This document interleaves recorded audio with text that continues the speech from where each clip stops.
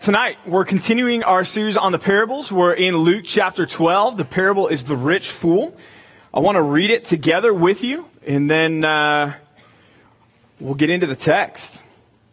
Luke chapter 12, starting in verse 13, says this. It says, "Someone in the crowd said to Jesus, 'Teacher, tell my brother to divide the inheritance with me.' But Jesus said to him, 'Man, who made me a judge or an arbitrator over you?' And he said to them, 'Take care and be on your guard against all covetousness, for one's life does not consist in the abundance of his possessions.' And he told them a parable, saying, 'The land of a rich man produced plentifully. And he thought to himself, what shall I do? For I've got nowhere to store my crops.' And he said, 'I will do this. I will tear down my barns and build larger ones. And there I will store up all my grain and my goods. And I will say to my soul, Soul, you have ample goods laid up for many years. Relax, eat, drink, be merry.' But God said to him, 'Fool, this night your soul is required of you. And the things you have prepared, whose will they be? So is the one who lays up treasure for himself and is not rich toward God.'" I asked my son Joshua, who's almost 10, this question this morning. I said, "Joshua, how much money do you feel like you would need for the rest of your life?" 9-year-old, right? Almost 10-year-old. And he's also a pastor's kid. So the first thing he said was, "Is this where I'm supposed to say I don't need any money for the rest of my life, Dad?" I said, "No." I said, "You need money. You're going to need money. You're going to need to pay the bills. You're going to need to have a car and have gas in the car and put food on your table. You're going to need all those things. So how much money do you need?" And Joshua, again, who's 9 years old, he said, "I think $700,000. $700,000 should get me from now until the end of my life." So that's from the mind of a 9-year-old. He can't even fathom what $100 would get him, let alone $700,000. That's a massive number for him. But he's thinking, yeah, that would handle it to get me to the rest of my life. All of us have some number, and maybe not a specific number, but we have an idea of what we feel like we need. What we feel like, you know what, God, if the rest of my life could look like this, if I could get this much money, if I could make this much money, if I could land a job that would pay me this much, if I could live here, if I could have this kind of house, then I'd be set for the rest of my life. And Jesus is addressing this idea of wealth and possessions and materialism in our parable tonight, but maybe not in the way that you'll think he does. Jesus never told a random parable. In other words, he never just stopped down and was like, "Hey, you know what? Let me tell you a random story that's going to confuse a lot of you, but some of you are going to understand." He always told it for a reason. A parable is a story with a point, right? It's a story with a moral. And he always, typically, he told it in response to a question or in response to an interaction with somebody. And that's true of this parable as well.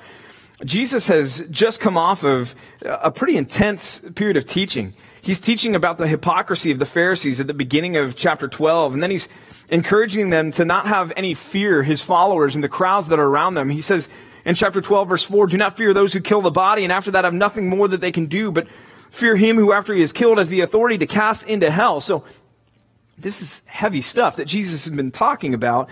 And then he's talking about in verse 8 and following, look, if you acknowledge me before my Father in heaven, I'm going to acknowledge you. But if you're ashamed of me, then when we get to heaven, I'm going to be ashamed of you. When you're standing before me, I won't be willing to call you my own when we're before the Father. And so this is, again, weighty and heavy stuff. But then you've got this guy, someone in the crowd, who says, "Hey, teacher, tell my brother to divide the inheritance with me." We all know this guy, right? Again, Jesus is talking about serious stuff, heavy stuff, weighty stuff. And this is the guy that's like, "Hey, you know what, teacher, rabbi, tell my brother to quit being such a jerk. Tell him to split the money with me." Like, this is a total non sequitur. This doesn't line up with anything that Jesus has been talking about at all. This is out of left field that this guy comes and shouts to Jesus, "Hey, my brother and I, our parents just died, and there's this fatty inheritance waiting for us, and he's not being fair to me. He needs to divide it, and so you should tell him to divide it." And Jesus initially responds, and he says, "Dude, what does this have to do with me? Who am I to divide family disputes?" But because Jesus is a master teacher, he takes it and he spins it, this question that this guy asked him about dividing the inheritance of his parents, and he spins it to this parable that he gives about our possessions, about our materials, about the wealth that we have in our lives. And he says here at the end, as he spins the statement ultimately, he says, take care and be on guard be on guard against all covetousness. For, he says, one's life does not consist in the abundance of his possessions. In other words, life is more than what you own.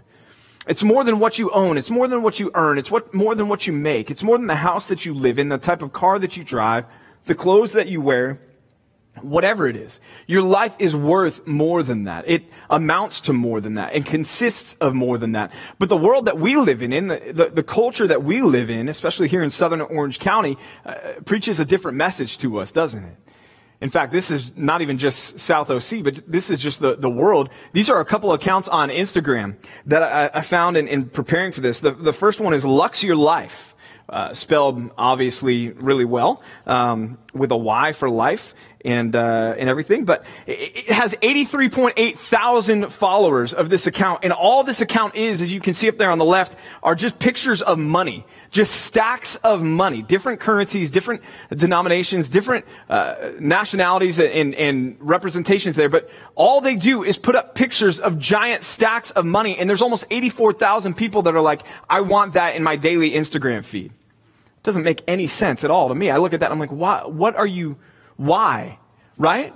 Because people are thinking, I want that. I want that to be my future. And then there's this other one, millionaire.asset, right? Millionaire.asset. By the way, disclaimer, I scrolled through most of these. I didn't see anything objectionable, but just I don't follow these, right? My whole point is this is absurd. This is ridiculous. If you already do follow them, unfollow them tonight. Millionaire asset. And so these are all things that people that have a lot of money buy and they want. You know, you've got the yacht, you've got the souped up sports car there, you've got the palace down here. You've got both the house and the car right there. And this is what the world is offering to us. And this account has 110,000 followers to it. Now, that's not in the millions, but that's 110,000 people that are like, yeah, I want to be paying attention to, what they have to say about what rich people like and what rich people want to buy. And that's just two accounts. And had I wanted to waste more time, I could have found plenty more, but there's car shows, there's TV shows, there's everything about what we should own and what successful people buy. And so we as Christians have to believe against that message. We have to choose not to buy into this message that our life is measured by our bank account. Our life is measured by our paycheck. Our life is measured by the type of house that we live in, what our zip code is, whatever it may be. We have to choose to realize that our life is worth far more than that doesn't define who we are. Far from it.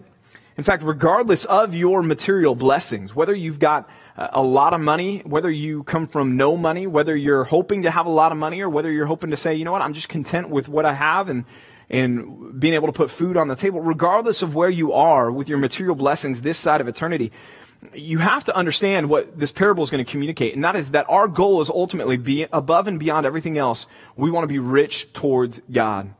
We want to be rich towards God. And that's what Jesus is talking about as he unpacks this story for us, this story with a point. Well, the parable sets out and it begins with this man who has a crop. And it says in verse 16, the land of a rich man. So it's already a rich man, right? It's already a guy who's doing well for himself. And it's the land of the rich man produced a plentiful crop, produced plentifully. Now, we're not in a farming society, a farming culture here, but this was a good thing, right? This is a good day for this guy to go out on harvest time and see that, man, this is a crop unlike anything that he's ever experienced before. In fact, what we find later is this is going to even overflow what he's prepared to store, what he's prepared to keep in his barns. The word plentifully there, it's a word that is unique to this text, and it means that it's abundant beyond measure, beyond means. It's absurd how much this crop returns for this guy.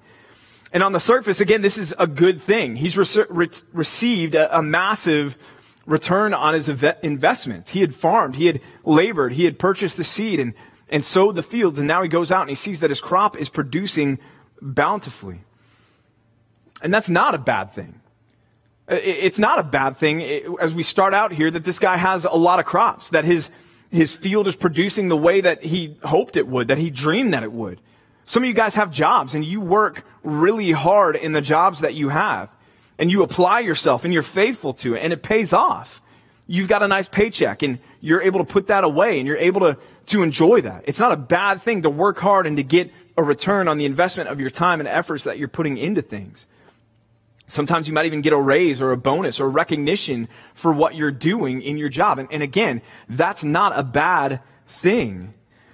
In fact, in 1 Timothy 6:10, we see that having money or having resources, having possessions isn't the problem. Paul doesn't tell Timothy money is the root of all of evil. What does he say? He says the love of money is the root of all evil. And so having possessions isn't necessarily a bad thing. In fact, we need to understand what James says in James chapter 1, verse 17. There, James says, every good and perfect gift is from above, coming down from the Father of lights, with whom there's no shadow or variation due to change. So when James says every good and perfect gift comes from above, does that include your house? Yes. Does that include your car? Yes. Does that include your paycheck that you get? Yes, it does. The food that you're able to put on your table, the clothes that you wear, those things are gifts from God. They're good, and they come from the Father in heaven. And guys, that includes our money. That includes our finances. That includes your bank account. Your bank account is filled with X number of gifts that the Lord has given you, that the Lord has blessed you with. And so it's not something that we need to sit here and go, wow, well, I have money and that's something I should feel guilty of. Or it's not something that we should sit here and say, well, I don't have money, and everybody who does have money is sinful or wrong, or they need to be ashamed of that. That's not it at all. You can't back that up biblically anywhere. Having possessions, having money, having resources is not something to be ashamed of or embarrassed about. God has given that to you, or will give that to you potentially in the future. And it comes down to making sure that we recognize that he's the one that's given that to us, like James does in James 1:17. We need to make sure that we're not making the mistake of thinking that having possessions are the problem. And that's our first point tonight. It's this: understand, possessions aren't the problem. Possessions aren't the problem. Possessions, money, wealth, iPhones, iPads, TVs, cars, houses, video game systems, are those things inherently evil in and of themselves? No, they're not. They're neutral. They're not inherently good. They're not inherently bad. They've got potential to be used for either of those things, but in and of themselves, they're just neutral. That's why Paul didn't tell Timothy, money is the root of all evil. But he says the love of money is the root of all evil. As with anything, God gives you these things to be used for his glory. And so the reason why we can say possessions aren't a problem is because God's given us our possessions, given us our bank accounts, given us our homes, given us the car that you drive, whatever you have, and he's given it to us for one purpose. And what's that purpose that God's given us these things? To glorify him, right? To exalt him, to use these as tools to glorify God. You know, guys, I know people who are, by our definition and our standards, just crazy wealthy and crazy rich. And they're using their money for good. They're using their money to support churches, to support missionaries, to see that the kingdom of God expanded through the gospel going forth. In fact, one of the guys I know, he and a friend of his wrote the software that became TurboTax that Intuit bought out from them. So Intuit bought this from them, and they retired in their 30s. And at this point, he was an unbeliever. And so he retired and he was like, I'm moving to England. And that's what he did. And he lived high in England for a long time. But then he came back here and he got saved. Well, now guess what he's doing, guys? He's using the money that God has given him to keep churches' doors open, literally keep churches' doors open for a period of time. But he's also using it to support missionaries who are on the mission field and do a lot of great things that the church needs money to be able to do. So having people who have money is not a bad thing. We've got to guard, guys, against that idea of looking at somebody who's wealthy and judging them as being inherently materialistic or inherently arrogant or prideful or greedy or covetousness. Those two things are not all the time equivalent. Are there people who are arrogant and greedy and covetous who have a lot of money? Absolutely there are. But so too are there people who are arrogant and greedy and covetous who don't have very much money at all. Possessions aren't the problem. Again, other Christians live in nice homes. We've got a lot of people who attend our church that live in really nice homes. Some of you guys live in really nice homes, or your parents live in really nice homes. Is that a problem? Is that sinful? No, that's not sinful. In fact, so many of these people in our church open up their homes for ministry. There's Bible studies that take place in these homes. There's small groups that take place in these homes. They're using their location in their neighborhood to reach their neighbors with the gospel of Christ. They're treating their zip code as a mission field. And so the possession's not the problem. Or think about what we're trying to do with 2020. We're trying to raise $25 million. That's not a small chunk of change, is it? It's not, right? And so as we're trying to raise that money, we're praying that God is going to bless people in our church financially so that they'll be able to give to that and to support that.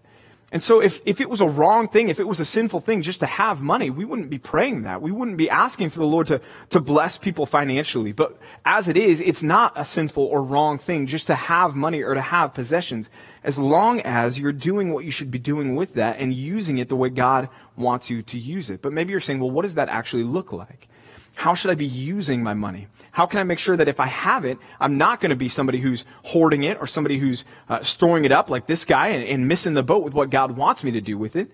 A few scripture verses just to kind of give us an idea of how God wants us to use the money that we have and what he does when we do use it this way. First, Proverbs 14:21 says, whoever despises his neighbor is a sinner. But he says this, blessed is he who is generous to the poor. Blessed is he, happy is he, who is generous to the poor. So God gives us our resources to be able to meet the needs of others, to be generous to meet the needs of others. Second, Proverbs 14:31 says, whoever oppresses a poor man insults his maker, but he who is generous to the needy honors God. So if we have the resources at our disposal and we're generous to those in need, that we help them out with their finances. And yes, we need to be wise about that. And that's maybe something that you can even talk about in your small groups and parsing out some of practically what that looks like. But in general, we as Christians should be a generous people with the gifts that the Lord has given to us. And that starts first and foremost with being generous with the church and giving to the church, because the church is going to be able to take care of the people within the church that need that help and need that assistance as well. But how about also James 2? This isn't just an Old Testament concept. This is a New Testament concept as well.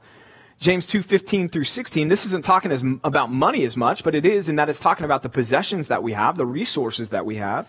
It says, if a brother or sister is poorly clothed and lacking in daily food, and one of you says to them, go in peace and be warmed and filled, without giving them the things needed for the body, he says, what good is that? Instead, God wants you to meet those needs. He wants you not just to say, be warm and be filled, but he wants you to give them a jacket, give them a blanket, give them a coat, and give them some food, and thereby meet their needs, and not just wish them well as you're shooing them away as something that's inconvenient for you. And so the Bible wants us to be generous with the gifts that the Lord gives us. He gives us these possessions to use them to meet the needs of those who truly are needy. But that's not the only thing. The Bible also teaches us that if we do these things, the Lord's going to bless us with even more. Proverbs chapter 3, verses 9 through 10. Proverbs 3, 9 through 10 says, honor the Lord with your wealth and with the first fruits of all your produce. Then your barns will be filled with plenty and your vats will be bursting with wine. Now, I don't want any of your vats to be bursting with wine in here, but what God is teaching here, and sometimes we get uncomfortable about this because this has been abused by the health, wealth, and prosperity gospel teachers that teach that God says if you give, God's going to give you a massive bank account, and you can name it and claim it, and you'll have the Ferrari. That's not what this is teaching. But the Bible does teach a principle by which we can live and operate in our lives, and that is, guys, if you commit to being generous with what the Lord has given you, He's going to honor that. He's going to bless you in return, and He's going to take care of you, and He's going to provide for you. Proverbs 11:24. Proverbs 11:24. One gives freely, yet grows all the richer. Another, he says, withholds what he should give and only suffers want. Again, the principle there. The person who's giving, the person who's willing to be generous, the person who's willing to use what God has given them to meet the needs of others around them, God is going to be generous to them. But the person who's closing their heart off and saying, we're not going to give, we're not going to help anybody out with what we've received and what we've been given, says that person is going to suffer want and need. Proverbs 22:9.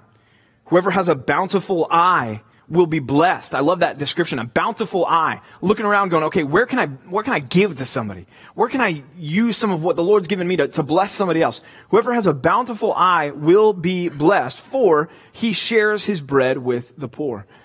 And so it's undeniable, guys. God gives us possessions. Possessions aren't the problem. Money isn't the problem. What makes the difference is how you use it. It's neutral in and of itself. You can make the decision. Am I going to use this to glorify me, or am I going to use this to glorify God? And that's what takes possessions away from being neutral and transfers it into the realm of being something that's good or something that's bad. Again, this is not the health, wealth, and prosperity gospel. I'm not telling you that if you begin giving to this church or giving to the poor person or giving to that person, that all of a sudden you're going to get $1 million. I'm not going to tell you that, but I am going to tell you that you're going to be walking in obedience to what God wants of you, and that's a good place to be, and that the Lord blesses those that are obedient to him, and that there are a lot of stories about people that have been generous and given a lot to help other people, and the Lord has continued to provide for them and make sure that their needs are met. Now, he's not going to give you things that are going to be an idol in your heart and things that are going to distract from your worship of him, but he will continue to take care of your needs and make sure that you are supported and taken care of as well. It's the biblical principle. If you will work hard and give generously to the Lord, he will honor that. One more proverb. It's not on the screen, but it's Proverbs 28:20. Proverbs 28:20 says, "A faithful man will abound with blessings, but whoever hastens to be rich will not go unpunished." And again, that's the difference between this and the health, wealth, and prosperity gospel. The health, wealth, and prosperity gospel says you can get rich now. You can have everything you want now. And that's not what the Bible teaches. The Bible teaches if you will work hard and if you will give generously, the Lord is going to take care of you. And that's really what it comes down to. So Jesus introduces this parable, and he's talking about this guy, and he's got this massive crop. Again, the massive crop is not the problem. It's how he responds to the massive crop. Pick back up in verse 18 there. The rich man said, "I will do this. I will tear down my barns," because remember the crop was too big for the barns that he had. "I will tear down my barns and build larger ones. And there I will store all my grain and my goods. And I will say to my soul, soul, you have ample goods laid up for many years. Relax, eat, and be merry." Again, Paul said the money is, it's not that money is the root of all evil, but what? But the love of money is the root of all evil. And that's what this guy's problem was. In other words, he's loving the gift, but not the gift giver. And that's where he's making a grave problem. He's looking at his crop and he's saying, my barns are too small. And what should have driven him then to say, okay, so how can I make sure that I've got what I need, which is responsible, but then what I don't need, where can I give of that? How can I bless others with that? How can I give some of this back to the Lord who's given me this crop to begin with and honor him? Rather than having that mindset, he says, no, I love the idea of just having plenty. So I'm going to build bigger barns, and then I'm never going to have to work another day in my life. I'm going to be able to eat, drink, and be merry and kick back and relax for the rest of my life. It's interesting when he says, I will say to my soul. Specific language that Jesus uses in this parable. He could have chosen a different word. He could have said, this man said to himself. He says, I say to my soul. And that word is intensely personal and spiritual, right? You talk even to an unbeliever and you mention the word soul and their ears are going to perk up and they're going to kind of know that you're talking about something that transcends the temporal, that transcends the physical, right? So this guy's talking to his soul. He's talking to the immaterial and he's saying, soul, be comforted by all the things that the Lord has given you. You know, it's ironic. He's comforting the immaterial with the material. It's a strange thing, but he's saying, you know what, my soul, the deepest part of me that God has created to transcend the physical, this temporary life that I'm living, I'm going to choose to comfort that with things that don't transcend this world. This man, again, had made an idol out of material worth, out of the things that he had been given. He had neglected to use his riches the way that God wanted him to use them. Instead, he had focused on storing them up for himself. Instead of being a tool for God's glory, they had become a tool for his own glory and his own self-preservation. Point number 2 for us tonight is this. We need to use what God's given us for God's glory. Use what God's given you for God's glory. Not for your own, for his. The love of money is a massive problem because it gets that backwards. We use what God's given us for our own glory when we love money. You say, okay, but Pastor PJ, what does it mean to love money? How do I know whether or not I love money? A couple things here to think about. First, the love of money, or the person who loves money, always feels anxious about their finances.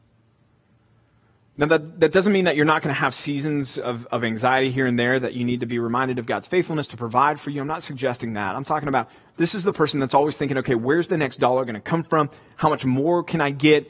How can I be more shrewd with what I already have? How can I get more of a return on my investments? It's this person that they're consumed with wanting more possessions, more wealth, more money. And with that, second, the person who loves money always is longing for the bigger and better. They're not content with what they have, with what God's given them. But they're always saying, you know what, I want more than this. I want the better thing than I have. I want to upgrade this. Third, the person who loves money hates spending. That's weird. You don't expect that, right? You expect somebody who loves money to love spending because they want to go out and buy all the things. But the person who loves money a lot of times is pretty frugal because they're thinking to themselves, well, I don't like spending because I don't like to lose my money. I'd rather have my money. Fourth, the person who loves money doesn't give. Doesn't give. You guys were here when Pastor Mike talked about 2020. We challenged with 2020. He talked about his daughter and the fact that his daughter is giving a small amount, but she's giving. She's giving what she can right now to 2020. If you guys are not giving, and I'm not talking about 2020, I want to start just with the church. If you're not giving to the church right now, and you're a follower of Christ, you're in disobedience to what God has commanded you in that. And so I want to encourage you guys to be generous with your money. And again, yes, start with the church and then look at where else you can give. Whether that's to missionaries or to 2020 or other people who have needs. Again, you want to exercise discernment on that, but at the same time, we can be generous as Christians. The person who loves money doesn't give. Fifth, the person who loves money never asks what somebody else needs.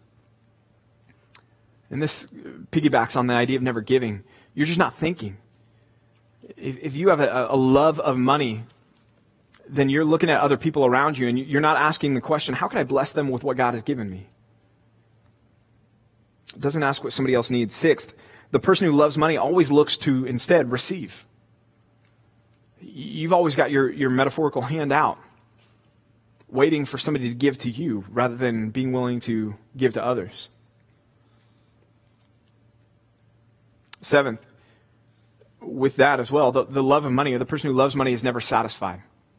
And that's why you're always looking for more, wanting to receive more, wanting to have more, wanting to get more, instead of being satisfied with what God has given to you. And then finally, the person who loves money often doesn't want to work for it. Again, it's that how can I get rich quick? How can I fill my barns? How can I do as little as I possibly can to get as much as I possibly can in return? In fact, we've got a saying that says work smarter, not harder, right? I don't know that that's biblical. I don't think it is biblical. I get the sentiment behind it. But the person who loves money often doesn't want to work for it. Jesus said this in Matthew chapter 6:24. Matthew 6:24, just a chapter after some of the texts that we've been in about amputating our hands and feet and things like that. But Matthew 6:24, Jesus says, "No one can serve two masters, for he will either hate the one and love the other, or he will be devoted to the one and despise the other. You cannot serve God and," what's he say there? Money. No one can serve two masters. He's going to hate the one and to be devoted to the other, or to be devoted to one and despise the other. No one can serve two masters. You cannot serve both God and he could have thrown anything out there, right? You can't serve both God and power, God and prestige, God and relationships, God and whatever. But he says money. I think it's because it's such a temptation for all of us to say, I want to love money. I'm prone to that. I'm tempted to that. And I think that's something that we can all be prone to. This man's problem was that he loved the crop that he had been given and didn't want to lose any of it. And so he was going to store it up and keep it all for himself so that he could eat, drink, be merry, and just kick back and relax for the rest of his life. But that's not what he should have been doing with it. He was using his possessions for his own glory rather than for God's glory. So you need to make sure that your number one goal with your possessions, whether you're rich or poor, is to use whatever God has given you to glorify Him, to serve Him, to be used to give to people who need it, to give to the church, to give to the gospel, to open up your home for people to come and meet in your home, to be willing to use your resources, whatever they may be, in order to do gospel work and to help the kingdom of God go forward. This one is hard for us, again, because we live in an affluent area. And we live in an incredibly affluent country. And just because you may not come from a lot of money doesn't mean that this isn't a problem for you. If you're in the room tonight and you're patting yourself on the back because you've struggled to make ends meet, just be careful about how hard you're patting. Because all of us can fall into this trap of loving money. All of us can fall into buying the lie of materialism that says, if I only had more, I would be happy. And that is just a lie. Because you can get more. But if you get more, then you're going to say, but I want more than that. And more than that, and more than that, and more than that. I mean, it's interesting because even when you graduate from college, you get a job, you're out in the world or wherever you are, and all of a sudden you get that first raise and you get that bump in your income. Well, guess what happens to your standard of living after you get that raise? Your standard of living bumps up too. And then guess what? You're still just barely making ends meet, going, when's my next raise? And then you get that next raise, but then guess what happens to your standard of living again? It bumps up. That is if you've got a mindset that says, I love money, I love things, I love possessions, and I always want more. And you're never satisfied. The world gets this even. Psychology Today wrote an article about this. And in this article it says this: the happiness of buying or owning a new item rarely lasts longer than a couple of days. We can all say amen to that, right? You have your heart set on that iPhone that you've always wanted, that just got released, whatever, the iPad that just got released, a new car, whatever it is, and you buy it and you're satisfied for a short amount of time, but then all of a sudden you get a scratch on it, or the new one comes out, or it breaks, something happens, and all of a sudden you're no longer happy with that. It says the sense of ego inflation generated by wealth or expensive possessions can be more enduring, but it's very fragile too. It depends on comparing yourself to other people who aren't as well off as you. That's true. And it evaporates if you compare yourself to someone who is wealthier than you. And no matter how much we try to complete or bolster our ego, our inner discontent and incompleteness always re-emerges. Again, this is a secular source, unbelievers, non-Christians. Our inner discontent and incompleteness always re-emerges, generating new desires. No matter how much we get, it's never enough. And that's coming from the world. And as believers, we see that as well. And we say, yes, that's absolutely true. In fact, King Solomon wrote in Ecclesiastes, he said, I made, Ecclesiastes 2, 4 through 8, I made great works. I built houses and planted vineyards for myself. I made myself gardens and parks and planted them, all kinds of fruit trees. I made myself pools from which to water the forest of growing trees. I bought male and female slaves and had slaves who were born in my house. I had great possessions, herds and flocks, more than any who had been before me in Jerusalem. I also gathered for myself silver and gold and the treasure of kings and provinces. I got singers, both men and women, and many concubines, and the delight of the sons of man. And you can hear Solomon's refrain from the book of Ecclesiastes after this, can't you? What is it? Vanity. Vanity of vanities. Emptiness. Worthless. It doesn't satisfy. So the world says our possessions won't satisfy. Solomon says, you know what, I looked to my possessions to satisfy. And he reached to the same conclusion. It says it doesn't satisfy. It's vain. It's pointless. It's worthless. Why? Because all of them are looking at their possessions as something that can glorify themselves rather than glorify God. So we don't have crops that we're gathering to throw in our barns, but let's ask ourselves some questions about some things. That last phone that you did buy, How long did it last until you wanted the newer one? I mean, the iPhone X Max, whatever, 10s Max that is out now, that they're already talking about the next one. And I even saw an article about the one that's going to be released in 2020. That's going to be better than the one that they're going to release later this year. And it's like, when does it stop, right? Until we want that next one. Or how about that car that you drive? Maybe you even worked really hard for that car that you drive, and you bought it and it's yours, and awesome. That's great. I'm excited for you about that. But how long were you driving it before you noticed things that you didn't like about it? Or before you pulled up next to a nicer one at a stoplight and you were like, you know what, actually, that one's better than the one that I have. And it started to tug at you and go, you know, I'd rather have that one. Or your clothing, right? You like what you're wearing until you show up at church and you see somebody else and you're like, you know what, that looks pretty cool. I wonder where they got that. Man, I need that. I need that jacket. I need that shirt. I need those shoes. Jewelry. Video games, whatever it is. I mean, the whole video game industry is built on this, isn't it? I mean, the sports games that are released, they're released every single year. And they're just capitalizing off of that every single year. It's the same game. You do the same thing. You push the same buttons. And I'm preaching to myself because I like the baseball game on PlayStation, right? But you push the same buttons. But it's like, but there's different players. Dude, you can create your own players in there, right? But they're going to get you to go out and drop $60 on it. Because it's going to appeal to that, I'm not content anymore. I need that. And so if you're trying to identify what's your crops, ask yourself, what are the things that grab your heart and make you feel discontent? What are the things that you find yourself thinking about them and saying, well, how can I get this? I have to have this. Man, that thing is so much better, so much cooler than what I have. What are the things that consume your thoughts in your free time? If you've got a minute and you're on your phone, maybe you're opening up Amazon, what's in your wish list? What's that thing that you keep going back to, going, man, I can't wait till I get this. I need this. I want this. What are you researching? Exerting effort trying to justify needing something on. And that's something where, I was preparing for this, I nailed myself right between the eyes on that one. You can talk to my wife. Sometimes I'm like, yeah, but this is why we need this, right?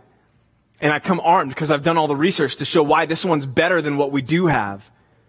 But we don't need it. That's just selfishness. That's just sinfulness. That's just a love of money that's saying, I need to have this. It's wanting to use things for my glory rather than use them for God's glory. Those things that you just identified, those are things that have mastery over you, rather than being a tool in your possessions. God's, again, giving you the possessions. The possessions are the problem, but how you use the possessions is the issue. And so I want to spin your thinking for a second. Think about those things that we just talked about. Number one, your phone. God has given you the phone that you have. How can you use it for good as God would define good? And that's an important one. Not good as you would define good, but how can you use that phone that you have in your possession as God would define good? Or your car. How can you use your car for good as God would define good? Your clothes, the clothes that you wear, the way that you dress. How can you dress in a way that God would consider that good?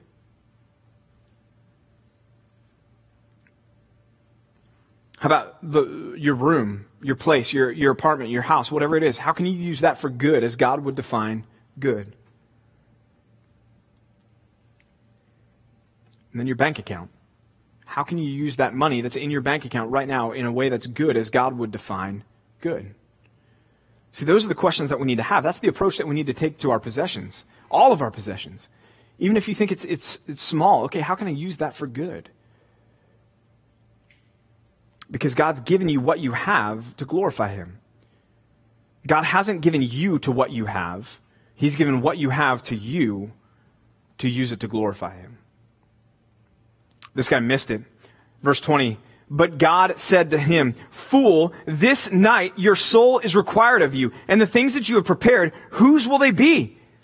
So is the one who lays up treasure for himself and is not rich toward God. Man, this guy missed it. From the world's point of view, everything had broken his way. His barns were full. He was kicking back. He was going, I'm going to build bigger barns. I'm going to retire. I'm going to kick my feet up. I'm going to eat, drink, and be merry. I don't have to work another day in my life. I'm set. But God's estimation was so far different than this man's estimation of himself. God's estimation of this man was that he was bankrupt where it counted. Point number 3 tonight, our final point is this. We need to pursue the riches that will last. Pursue the riches that will last. Jesus says this man is a fool. God says that this man is a fool. It's a word that means he lacks sense. He's ignorant. He's stupid. It's one of those shaking his head moments that God has at him, right? Why would Jesus be so harsh with this guy? Because he had missed the boat completely. He had put all of his trust in things that can't save and don't last. Rather than using them for earthly good, which is going to store up heavenly reward as well, he was using them just for his own good, for his own self-centered wants and needs. You could get everything that you want the way that this man got everything that he desired, and yet where it matters, you wouldn't be better off than where you are right now if you are not, as Jesus put it so well, rich toward God. There was a show that used to be on MTV called Cribs. Any of you guys ever seen the show Cribs? Probably not. Maybe I'm just talking to the wrong generation, but maybe you have, right? I think we should do CBC Cribs with the pastors and go in and see just the train wreck of the playroom that we have at home and things like that. But no, in this show, you'd go in and you'd see like everything was pristine and they would have their whips, their cars right out front in their driveway when the MTV Cribs crew rolled up, and they'd have these just amazing cars, and they'd show you the insides of the cars and stuff, and then they'd go inside the house and they'd walk in and big dramatic like doors swinging open and everything's shiny and sparkly, and they'd go in and they'd show you all their possessions, their pool tables and their giant TVs and their swimming pools. And I still remember the one with Shaq, and it had his gigantic circular bed in his thing that was like 12-foot diameter. I mean, this thing was massive, right? And it's all about their possessions and their wealth and everything else. Even in their fridge, you open up the fridge and it's got like the expensive water bottles in the fridge, right? But they're all turned the label away so that you can't tell that who it was, because MTV was too cheap, ironically enough, and all this to pay for the rights of that company. But that whole show was all about your value is in what? What you own. But none of that stuff could save them. And some of those people that were on that show are dead now. And guess where their stuff is? I have no idea. And neither do they. But it's not with them. It's not with them. And they had spent so much of their life amassing all of these things. And again, possessions aren't the problem, but so much of this is about, I want my possessions to demonstrate my worth. And if that is our mindset, then that is a problem. It's a massive problem. Because that's not what God wants us to do. God wants us to be rich toward Him. Rich towards Him. He tells this man, this night your soul is going to be required of you, and the things that you've prepared, whose will they be? When you and I die, none of our stuff will matter anymore. So let's say you live to be 90 years old and you've got a Fortune 500 company under your name now, and you're super successful and everything else. When you die, none of that matters anymore. Like Job said, naked I came into the world, naked I will return. Blessed be the name of the Lord. You're going to stand before the Lord one day completely exposed, and the only thing that's going to be matter is whether or not you're rich toward God. What you've done with Christ. In fact, back in Ecclesiastes chapter 2, when Solomon's talking about vanity, all is vanity, and he's talking about, I worked for all of these things. Guess what he talks about afterwards? He said, but yet I realize that when I die, I'm going to give them to a fool. I'm going to give them to some yahoo, one of these kids of mine that's running around. And what's he going to do with it? He's going to waste it all. He's like, so what am I really doing in all this? What am I trying to build? We can't put our worth there. So how do you make yourself rich toward God? First, and this one's important. To make yourself rich toward God, first off, you have to repent and believe in Christ. You have to repent and believe in Christ and receive the riches of Christ's righteousness. 2 Corinthians 8:9. 2 Corinthians 8:9, Paul said, for you know the grace of our Lord Jesus Christ, that though he was rich, yet for your sake he became poor, so that you by his poverty might become rich. You want to be rich towards God? You have to first and foremost start with making sure that you have a right relationship with Him through repentance, meaning turning from my sins, saying, I'm done with my sins. I'm not going to do this anymore. And faith in Christ, faith in Jesus, that He died for those sins on the cross, and that 3 days later he rose from the dead. So faith and repentance is the first thing. That's how you make sure, number one, that you are rich toward God. But second, you need to be storing up treasures that will last beyond this life. Storing up eternal rewards that will last beyond this life. Jesus talks about that in Matthew chapter 6, verses 19 through 21. He talks about store up treasures in heaven where moth and rust can't destroy and thieves can't break in and steal. How do I do that? How do I store up treasures in heaven? Well, like we've been talking about tonight, the possessions that you have, one of the ways you can store up eternal rewards is by using your earthly possessions that you have in a way that glorifies God. It's a great way to do it. Second, you can do it by just being obedient to the Lord. Being faithful to live out what He's asked of you and commanded of you and desired of you in the pages of God's Word. You're going to be storing up eternal rewards. And guys, that's not some ethereal concept that's never going to be reality. That's something that's going to be very real for you one day.